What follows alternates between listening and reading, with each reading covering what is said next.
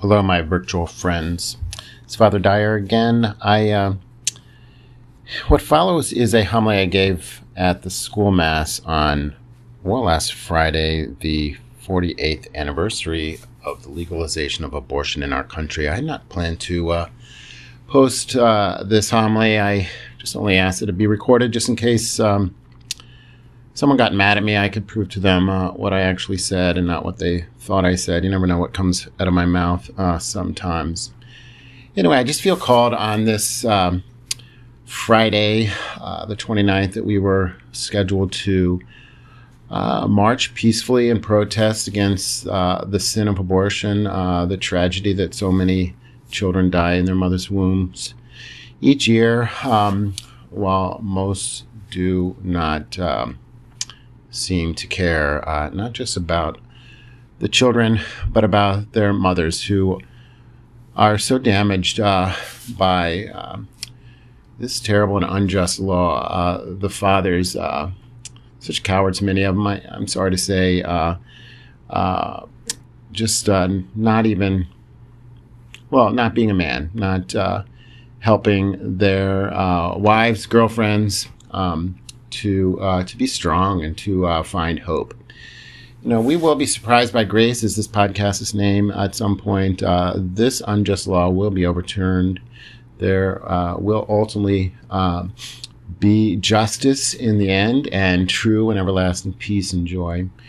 Anyway, I hope you enjoy this podcast, this homily, and I pray that you are praying each day and doing what we can to help women recognize that there is always reason for hope. There's always a better choice, and that we are there to lend a helping hand and a access to God's true and everlasting peace, joy, and mercy and love.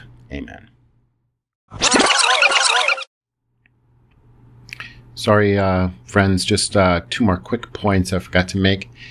I begin the homily with 30 minutes of silence for a particular reason. So you'll see that. If you don't have time, just fast forward 30 seconds. And secondly, at the end of my homily, there will be a song. I'm not big into rap music, but Flipside, Flipsyde, had a song named Happy Birthday, and you get about a 30-second clip of that song. I would encourage you to just go to YouTube and play the whole song, Happy Birthday by Flipside. See ya.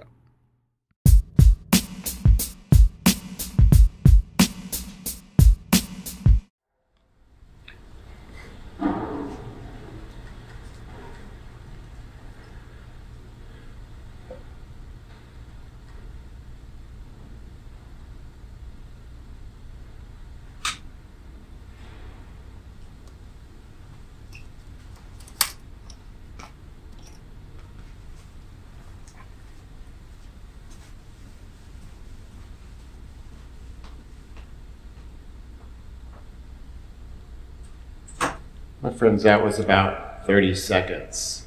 Every 30 seconds in our country, a child dies in the womb of her or his mother. That is an awkward moment of silence for us. But too often, my friends, our country just simply moves on as if nothing happened. A life is terminated. You are such innocent little children. I don't want to express the true reality of abortion. It's just too much, really, for your young ears to understand, to comprehend how depraved our human condition can be sometimes. This little baby is my little reminder I carried in my pocket, 10 to 12 weeks old. Most women don't even know they're pregnant before their child has a heartbeat. This must end.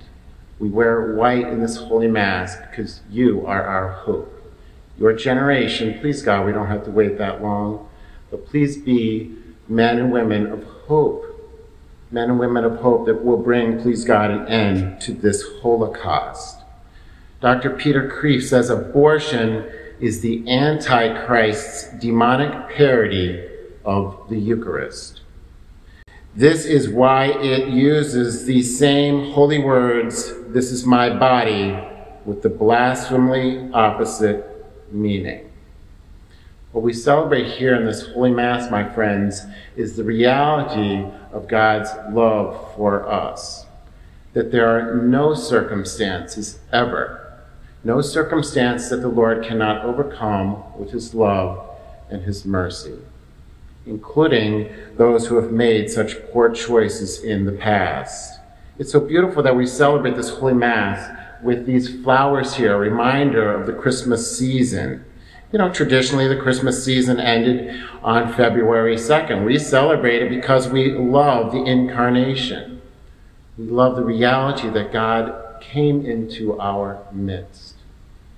Yet the abortion industry desires to snuff out the very life that we celebrate here in this Holy Mass. You know, we celebrated the new president on Wednesday, and he spoke of unity.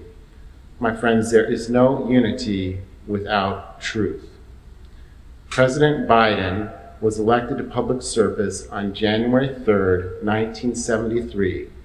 19 days later, Roe v. Wade was enacted by the Supreme Court legalizing abortion. It was not his fault.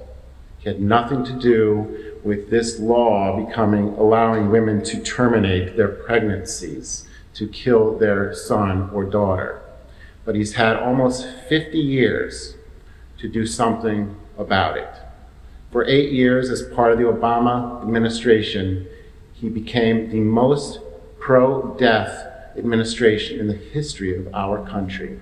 And we have elected him now to the highest office. He's already moving forward to do things he had promised us when he was running for president to do. That is, kill more babies. That is, make me and your parents pay for it with taxpayer-funded abortion. He is already moving in that direction 2 days into his administration. Yet some will call him a devout Catholic. Nothing could be further from the truth.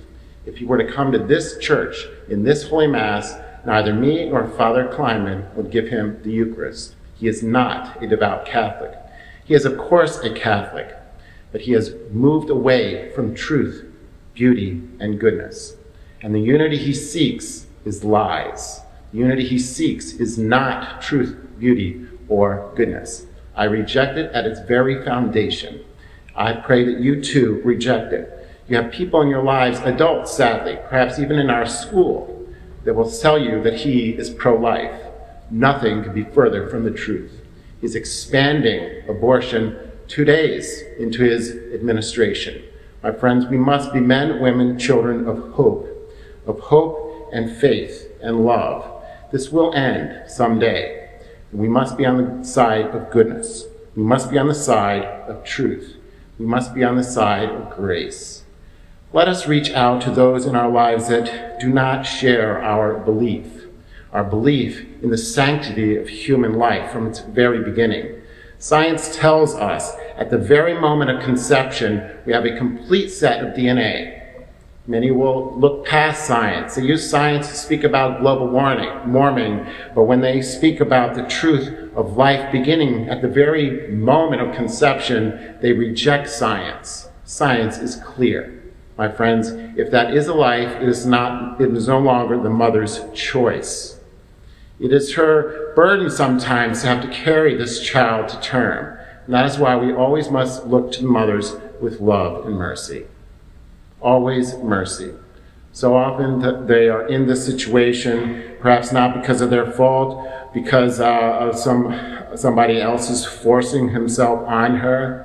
And we must treat these women with compassion and love. But making a poor choice is not going to help her situation.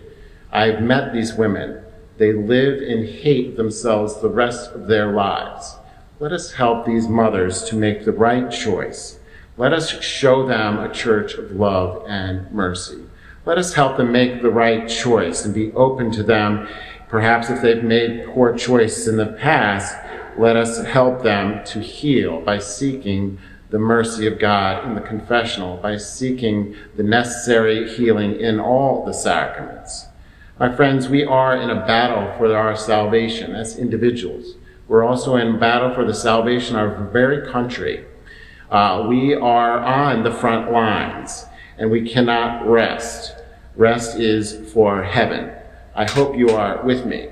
If you're not, I feel sorry for you. I will pray for your salvation, and may God be praised. Amen.